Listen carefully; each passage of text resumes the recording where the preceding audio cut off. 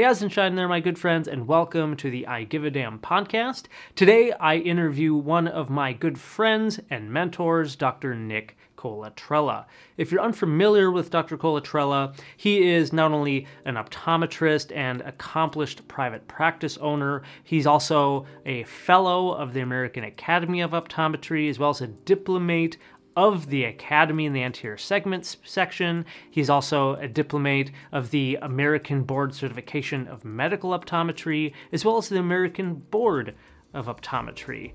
With all of these accolades, he is heavily involved with the AOA, as well as his local state association in Minnesota. And today we brush upon many different topics in optometry, first starting off with a little bit more of a backstory of how Nick and I first met, and then going into the challenges of practicing to the highest extent of his license, being at the front lines of scope expansion, the challenges and frustrations with dealing with medical and vision care plans, and then finally even touching on some of his concerns regarding private equity and how that could potentially affect our profession. Again, Nick is not only a colleague and mentor of mine, so this was a huge honor for me to kind of have a more in-depth conversation about many different topics that I feel are strongly affecting the profession of optometry today. So again, I'm really excited to share this conversation with you. So if you'd please hit that like, subscribe, and follow buttons. And here we go with Dr. Nick Colatrella.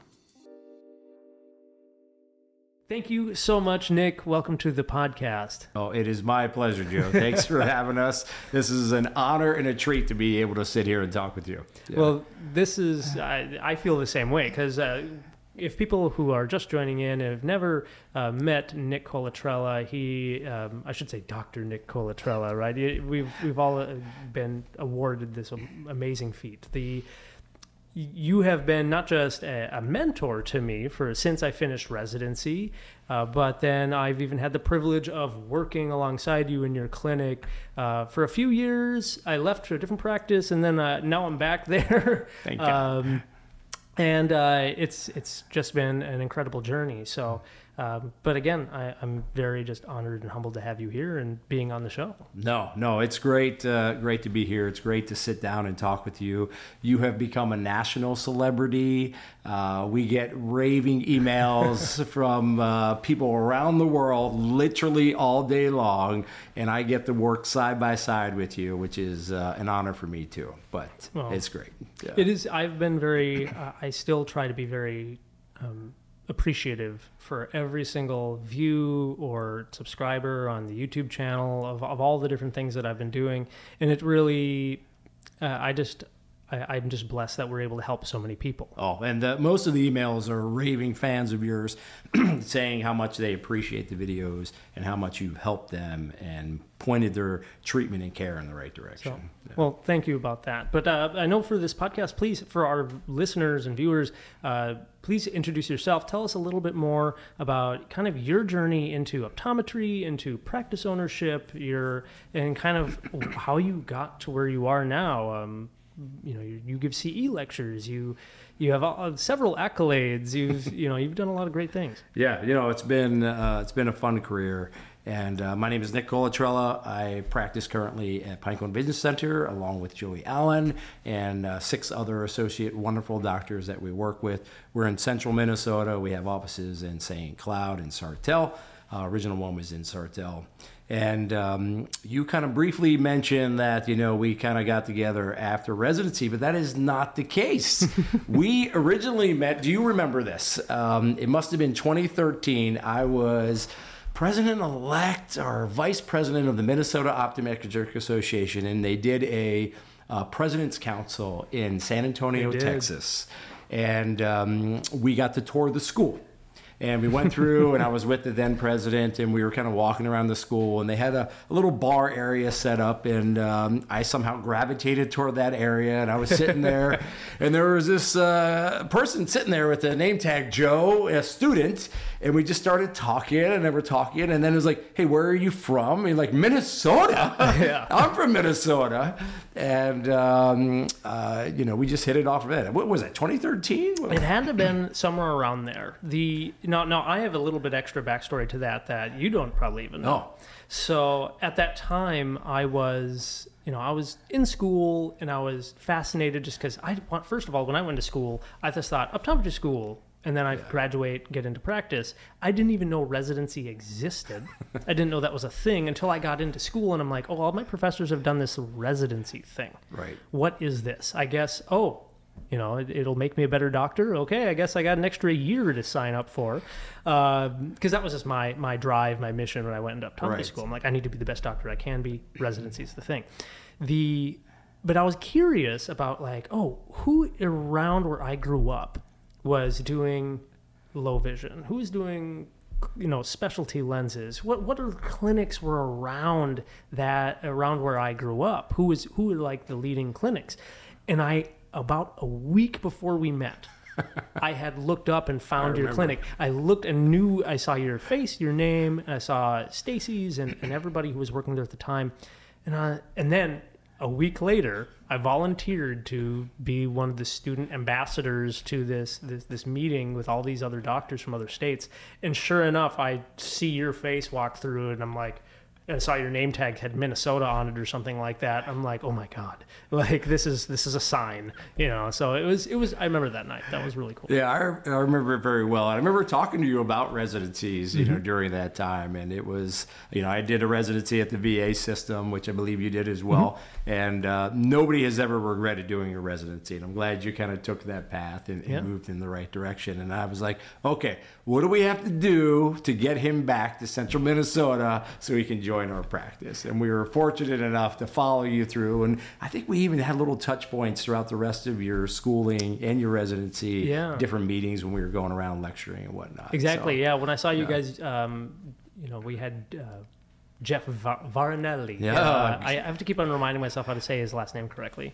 When we have him on the podcast, I was talking with him about the first CE I ever saw him give, which I believe you guys gave together on amniotic membranes, and that was at the Texas Optometric Association. It was. And I saw that as a student, and so it blew me away, as a student at that time, because I don't know, I was maybe a second year or something like that. Yeah. Jeff, great friend, personal colleague, friend. We were at each other's weddings. He was my roommate in optometry school, and we have stayed best friends ever since, and we lecture together and do different things. He's so knowledgeable, and to be able to share the podium with him at times and kind of do things is great. And amniotic membranes, all treatments with ocular surface disease, we love to kind of go and help people. But I think that was close to 8-9 years ago as well. I kind of doing that, so dating myself. It's pretty cool just to look back and see how far we both have come and just how life has changed. You're starting a second. You guys have just finished building your second location. Yeah, in fact, they outfitted the second office with the equipment today while we're sitting here. I was getting pictures from our office manager, Jen. She does a fantastic job in taking care of everything.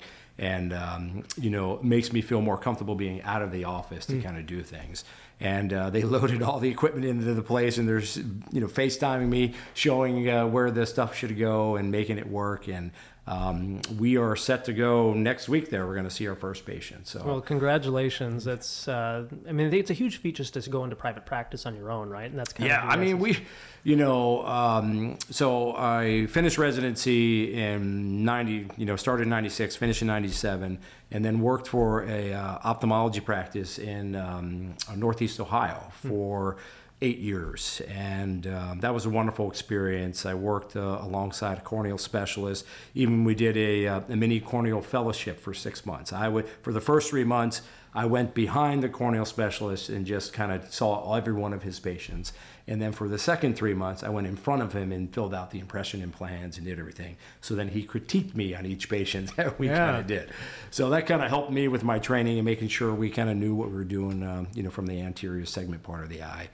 And once my wife, who's also an optometrist, Stacy, we had our first child, we were like, okay, we're going back to Minnesota to raise our family. I was welcome to come with them, or I could stay in Ohio.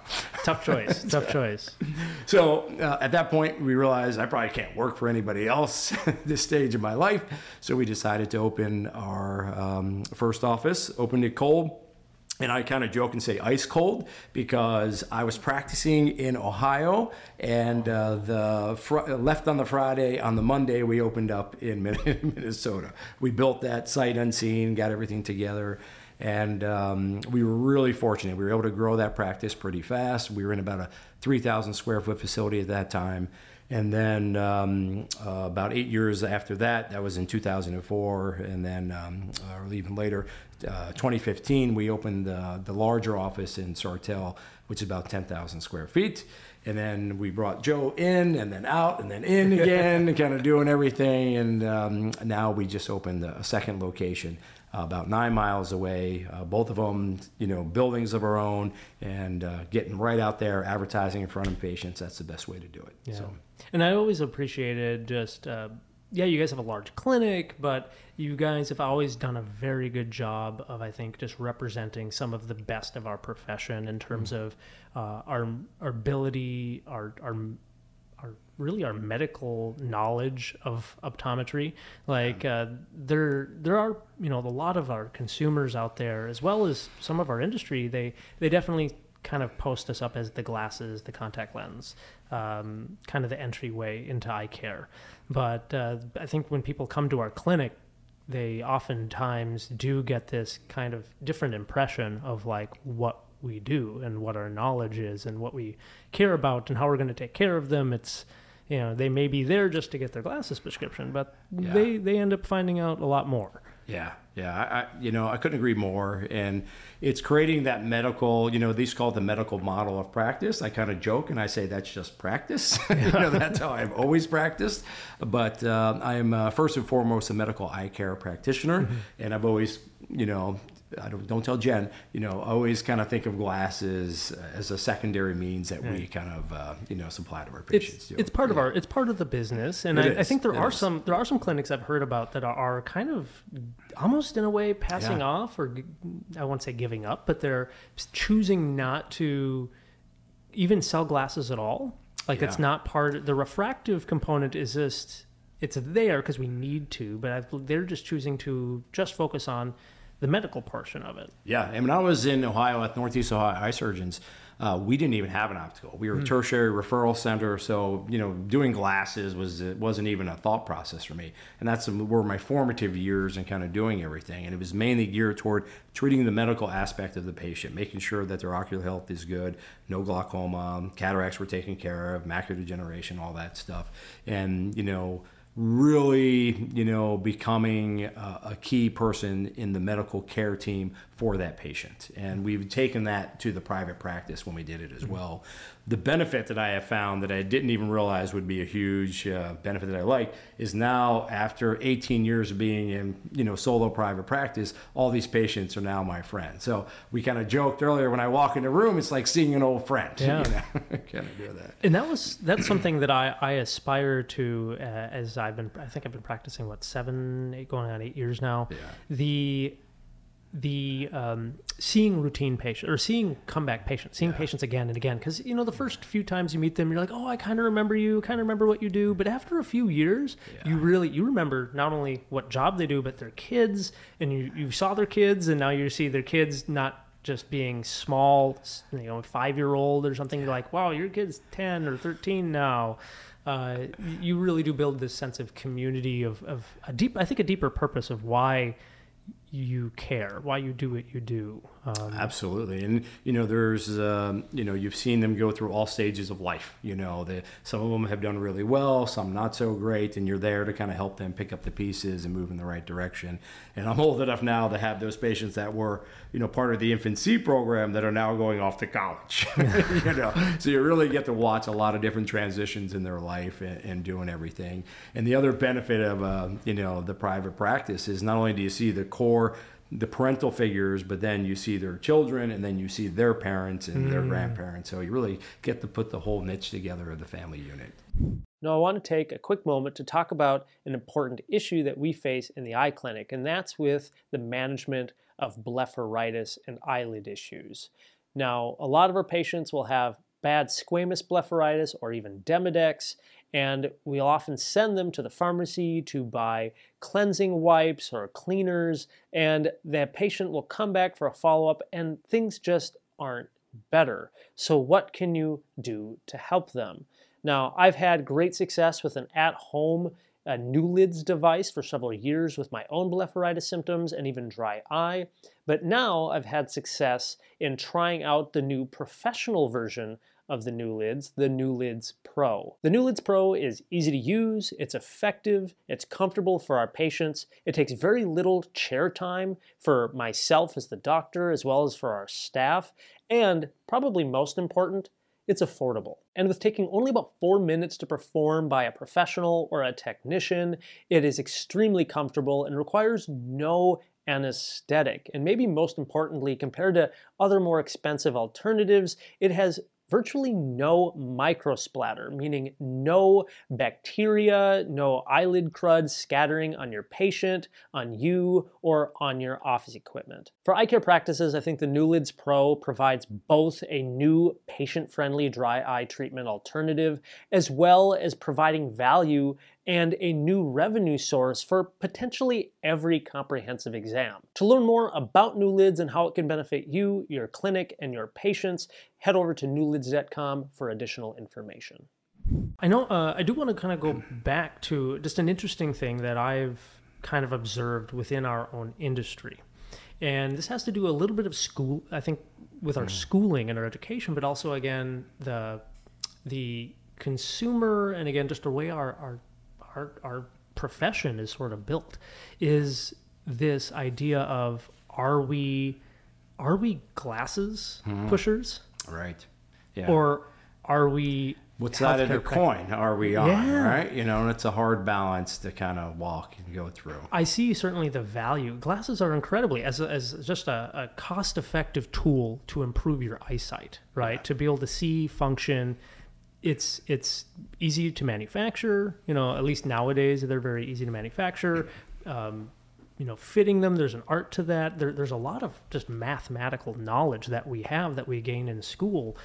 But I think the challenge that I've ran into is that in my education, and again, I graduated in 2015, we get this education about glasses and contact lenses. But it's honestly one of the easier things of our day. Like, right. I would say it's probably one of the easiest things. I always compare it to being a mechanic at like an auto place, right? It's like, I know how to change the engine. I can rebuild the transmission. That's what I went to school for. But everybody sees me as like Jiffy Lube. Like, right. They think I just do oil change. That's how I think of glasses and contacts personally.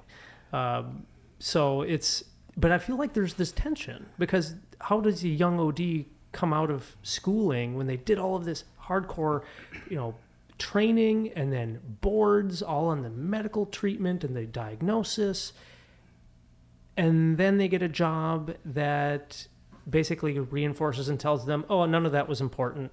You need to get them to buy a second pair of glasses. You need to get them to buy anti-reflective coating. You need to get them to, you know, all these different things.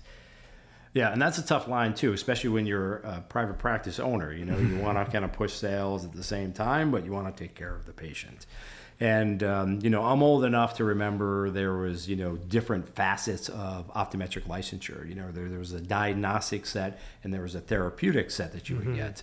And the diagnostic physicians would be the ones, you know, mainly geared toward doing just refractive things. And the therapeutic were the doctors obviously interested in medical eye care. And once those, you know, lines kind of melded together and everybody has the same licensure, then, you know, it wasn't quite as easy to distinguish who was going to be on either side of that coin. But it's not easy. And I think it's the way you represent yourself. And there's nothing wrong with doing optical stuff. There's a lot of doctors that do it great. They do it far better than I do. You know, You can refract that wall over there and they do a fantastic job. And, you know, we need people to kind of keep doing that, but at the same time, you need to recognize that the patient is, you know, an individual that has many different needs, and they have medical aspects as well. and they need to, kind of look at the eye as a whole and evaluate everything else. Or if you're not going to do that, interprofessional, referrals is always a great idea, right? Kind of doing that. And then we talked about, some of the age things too. As I've gotten older, it's gotten easier to talk to patients about the medical aspects of their conditions, and they take it more serious from an elder individual, an elder statesman. Whereas a younger physician, being as youthful and jubilant as you are, they might be like, who's this young kid telling me I have glaucoma? They want to hear it from the old guy. And we had a funny story. One of our newest physicians, Dr. Sydney Stone-Othman, she diagnosed a patient with a corneal condition that had some inflammation, and she was telling the patient what it was, and wasn't quite sure what was going on. So she asked me to come in the room, and as soon as I walk in the room, he's like, "Oh my God, the old guy's in the room telling me." No. Yeah. So so with experience and age comes some wisdom that patients tend to appreciate, and then you can kind of help redirect some of that glasses versus medical care and kind of move in that realm. Yeah, and I think it's a difficult challenge when you are a younger doctor and you're coming out of that. And there's also this, to me, there's been this like mental split, because some patients, they come in and they have almost this expectation that they just want glasses, or they just, they're just there to use their benefits, and whether they're going to buy glasses or take their prescription elsewhere, like that's how they see the whole examination. And then you, of course, come in and say, "Whoa, I'm really worried about this. Look at this picture of your nerve. Look at these proteins I found in the back of your eye. This drusen. You're having this inflammation inside the eye you're not even aware of." And then they're just like, whoa, this is going to cost me extra money with insurance. It's like, dude, this is your eyes. Losing sight is the number one feared sense that all people have. Mm-hmm. And when you start to put that into perspective a little bit, perhaps they'll kind of see the light and, decide to come back and have the additional testing that's done. But, some people with those vision plans, all they want to do is get their eyeglasses or contact lenses. So it makes it challenging to kind of do that. Those are the ones that are also diabetic and they have, uncontrolled hypertension that you're like, no, we do need to dilate you today. We do need to check this out. We are going to bill it medically, and we do need to take some photographs of your retina. You know? And it's after years of kind of doing that and training them, hopefully you can kind of move the needle a little bit. But young practitioners don't have it any easier than we did, back in the day either. And this is an interesting kind of just transition. I know that you've always been involved, like in our profession and advocacy for our profession. I know in the state of Minnesota, you've been involved there. You were the MOA president at one time, and you're still very involved. And even at the higher level, at the AOA level, you've been involved there. There's so many inner workings, especially when it comes to our own, let me give you an example, insurance reimbursement, like for the diabetic, the patient you just kind of painted, like that patient should maybe coming in to use their vision benefits, it's tough to say that. I always say glasses discount, because they're not really insuring your eyes in any way. They're just giving you a discount on their glasses and their contact lenses. And then somehow they're trying to shove medical care under the rug. Yeah. They're trying to get that in there. And it's like, what? They want to carve that out. We want a piece of this too. We want to be part of the medical care team, but we really only do glasses and contact lenses as well. So, as part of the AOA third-party center, we kind of look at insurance panels and different things and help doctors across the country kind of go through some of those things. And that is a very common concern and complaint that doctors literally around the country have. How do I bill this diabetic patient when they need a medical examination with a photograph, but they only have these vision, services, or the vision insurance that's covered? A lot of them do have medical still. So the education needs to be there. They have to have an ABN, advanced beneficiary notice, saying they're going to be doing that stuff. But it takes education, constant education of the patient. Whoever's working the front desk needs to go out and kind of talk with them about that, or even as they're scheduling their examination. But it is a challenge that we've been dealing with for a very long time. That's not going to go away anytime soon, especially with all these vision plans starting to try to carve in a little bit of that medical care too. I think the biggest time I saw that as again, when you're in school, you don't really see that. You don't really, you're not really trained on that. You're like, oh, this all makes sense. Yeah, why would it do anything different? But then, especially if you're in the VA system, it's like, you don't worry about that at all. I have to code something? Yeah. But then as soon as I started working in more of the private practice, I'm like, whoa, how do I talk about this? Like, how do I even tell the patient about it? Because then they get angry at you, and it's like, it's how your insurance is like structured. I think the biggest frustration I had, and I don't know if this is true anymore, but I believe there was a tie between iMed and Health Partners, or I forgot what insurance, medical coverage adopted. They gave up their vision coverage for medical vision and gained like iMed insurance to try and say, oh, well, this covers your vision insurance. And it's like, the patients who are coming in are like 65, 70 years old and have 12 diagnoses, not presbyopia. Myopia and presbyopia. Not a refractive code. So then there's that class. Yeah. I mean, it's a very common practice around the country where vision care plans are being carved out of medical plans, trying to get them to just use their vision insurance because they can reimburse at a lesser rate. And that's just not with Health Partners throughout, which is, Midwest.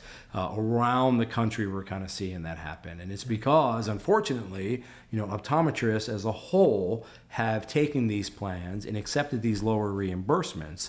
So then these medical companies think, well, I can actually save money. I'll hire this, vision care plan to pay and do eye exams at a much lower rate than what we were paying before. And we're our own worst enemies, right? We are. And why do you think optometry, maybe this is a historical answer and I just don't know it, but why do you think optometrists have accepted such little pay for considering how much schooling we have, the expertise we have? Why do you think we've accepted that? Yeah, that's a great question. I wish I knew the answer to that. I've always kind of said that we don't, optometrists as a whole in general have been great people, right? They don't want to charge anybody for what they do. They don't really value the service we give. They kind of have a lot of self-doubt. It's like, okay, well, I'll give this one a break. I'll just charge them a little bit less. I don't need to make as much, This is Mrs. Jones. They're all my friends, we have this niche of patients that are community-based. So we don't want to do anything that's wrong with them. But the big picture is we're doing them a disservice by not, treating their entire medical continuum of eye care. And I think there definitely has to be a change going forward. First, before I get into that, I want to ask you personally, and then just came to my head. Okay. If you had to say, every optometrist just went cash-based. Yeah. What do you think the value of your exam, your medical expertise is worth? If you could put a dollar amount it. Oh, so like a fee for service, what are you charging for a routine eye exam? $200, $300 more. I think ours right now is like $240 plus refraction, whatever that is, $20 to $40, So, but that's just for routine, the medical side of things, that'd be higher for what you're doing. And that's where fee for service things for like LipiFlow and tear care and IPL, we're kind of changing that needle and moving that bar a little bit and just keeping insurances out of the piece altogether, and myopia management, all those things. We've realized that there's a value in what we do, and now we're trying to capitalize on it and help patients at the same time. And I think that's going to dichotomously shift everything that optometry is doing and create a market outside of just glasses and contact lenses. I know for myself, I went to, a few years ago, I started seeing a therapist just for mental health, to kind of manage everything. And I think everybody should, honestly. It helps great to have therapy. I agree. Yeah. The cost of it, once insurance covered it a little bit during COVID, this was the beginning of COVID. They covered it a little bit at first, but after like 2 visits, they stopped covering it all. You don't need it anymore. And they started charging me over $300 for a 1-hour session with this therapist. And I was like, you don't have as many years of training as I do, and somehow you're being like, at least their business is charging me that much more. And I'm just like, something's wrong here. Like, what is going on? Oh, If Stacy was here, she would tell you every time we get an EOB from like me going or one of the kids going to an exam, a medical exam, and I'm like, they charge what? If we're charging this, it's way out of balance for what we do in our training and expertise. But I think as our profession is advancing in our certainly our scope is expansion, right? As our scope is going up, because I think as our education, a lot of healthcare does not a lot of people in healthcare and other practitioners, other medical specialties don't know our education. No. But as our education has gotten so good and as our scope expansions go better, our liability will unfortunately go up, right? Yeah. And so the beauty of that is our liability goes up minuscule. Yeah, right? Our liability is we're still the low. lowest, malpractice insurance of all professions, not just eye care. And even though we have these expanded scope things, it's minimally. Do you think that's because either A, we're that good at what we do, Absolutely. or another part is B, people probably like us because we give a damn and we care about talking to our patients, explaining to our patients we want to do them right. Yeah, I just gave a medical malpractice lecture about 6 months ago, and you can really reduce your claims by just communicating, talking to the patient, and being nice. Yeah. So that really helps out a lot. And optometrists are great at that. So that's what we kind of do. And also just not doing terrible things, right? And not doing terrible things. The psychologist who sleeps with his lady patient or something like that. Those are just classic examples. But in kind of that light, with scope expansion and like treatment abilities, or just again this miscommunication between other healthcare providers, like does that frustrate you? Because it seems to me that like no one else really understands our education. Yeah. Even our good friends on the OMD side, I don't know if they could explain our education. So I'm glad you brought that up. So as our scope expansion chair for Minnesota, I had to sit down with legislators and 4 ophthalmologists and myself and, kind of defend our position and do different things. And Thank you for that, by the way. And the legislator asked the ophthalmologist what our training was. So I was like, all right, let me sit back and listen to this. And I'm like, I'm not sure why she's telling him how I was trained, but, let's see. And, they were like this far above high school, just barely above high school, training that we took had. an $800 certification course. Right. I mean, they really minimalized it and didn't understand what we went through in different things.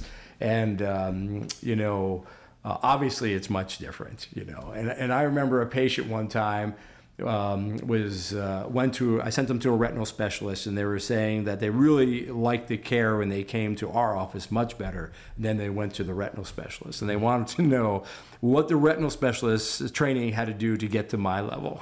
That's amazing. And I said, well, actually, they would have to go to 4 more years of schooling just to get to what I do. That's the best answer. I know that reminds me of another mentor, and I believe Dr. Bert Dubois. He's now retired. Oh God, yes. Yeah, Bert's a great guy. Yeah, good friend. In Minnesota. Yeah, he was actually my father's optometrist. So, and he saved my father's life in a way by catching his extremely high blood pressure. Oh, great. Sorry for just spoiling my dad's health information. Yeah. But he once told me that the OMD spends 90% of their time practicing optometry.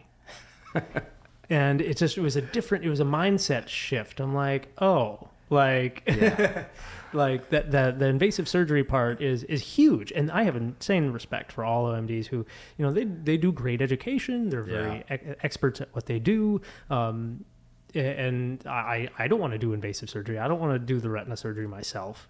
If I'm, being off by 1 millimeter, oops, and then somebody's blind, I don't want that on my conscience. Yeah. And myself personally, I'm not a blood and guts guy. I can handle watching corneal surgeries. I can watch cataract surgeries, no problem. But as soon as there's a strab surgery, if I see blood, if I see some of the really involved surgeries, I get queasy. It's just my stomach. I don't have the stomach for it. So I respect all of their skills.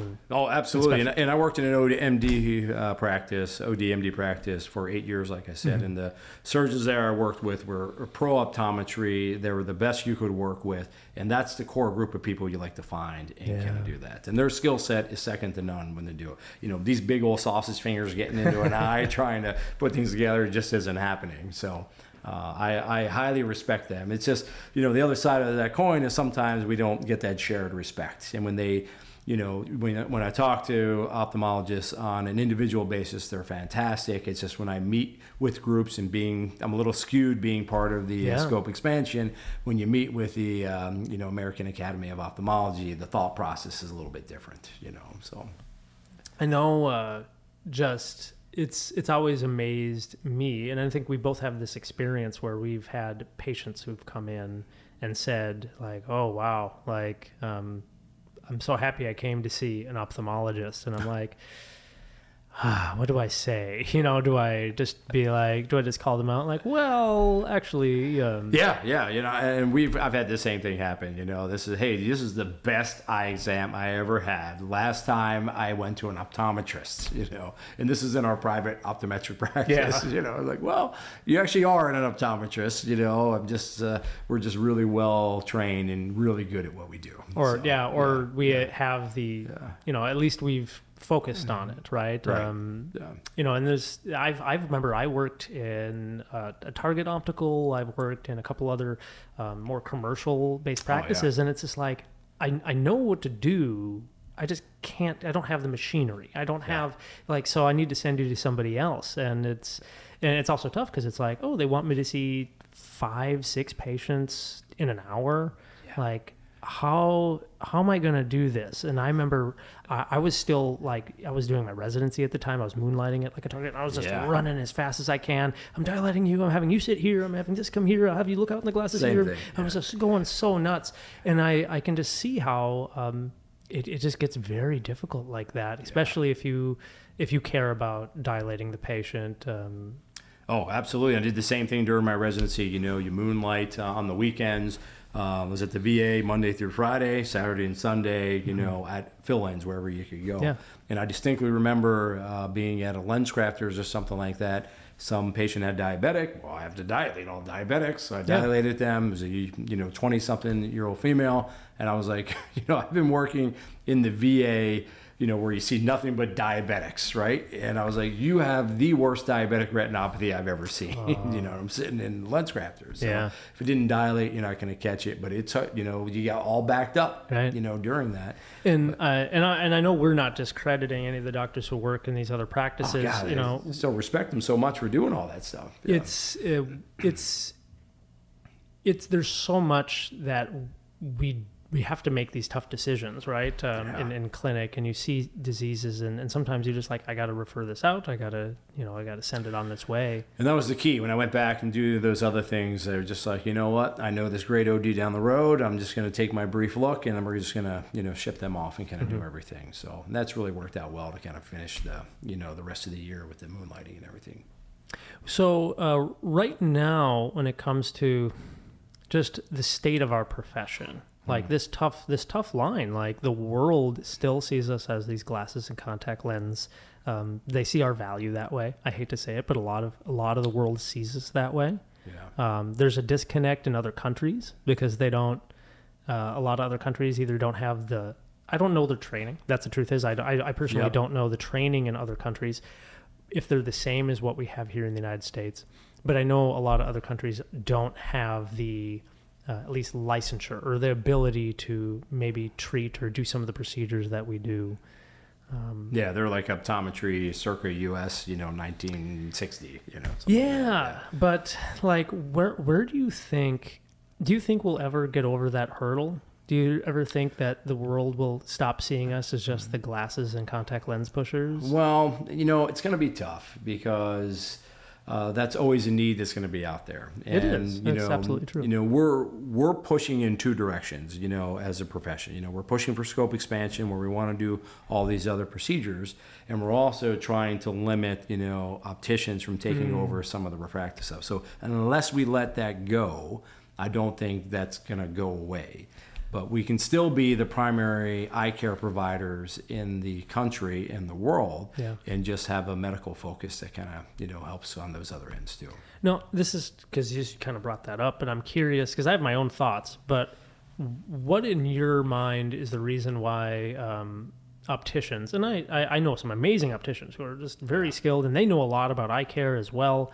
But why is it that opticians, what limits them from being able to refract and being able to prescribe off of their refraction? Being able to prescribe is everything. So they have to have a licensure to kind of do that. And so they have to have a certain subset of physician level licensure to kind of do that. Mm-hmm. And that's the level that they are being blocked at this point, from being able to create the schooling and the training and everything that goes with that. So, and I know, but I think that'll come. That seems to be the natural progression. My kind of thought about that, because I was trying to think, well, what happens if, let's just say tomorrow we woke up, some legislator said, hey, okay, we're going to let them start doing this.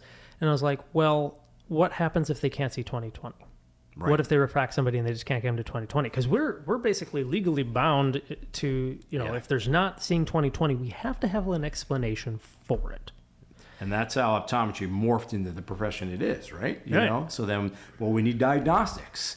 We need to be able to look in the eye so we can figure out what's going on. And then once we figure that out, we need therapeutics to kind of fix the problem that we just identified. Right. And that would be another subset of optician optometry that, gets created with that. So, right. And then my thought of that same thing was like, okay, well, even if you are able to say, okay, something's wrong, I'll just refer it out. Right. Yeah. Okay, they're not taking 20/20, I'll refer it out. Okay, well, one, who are you going to refer it to?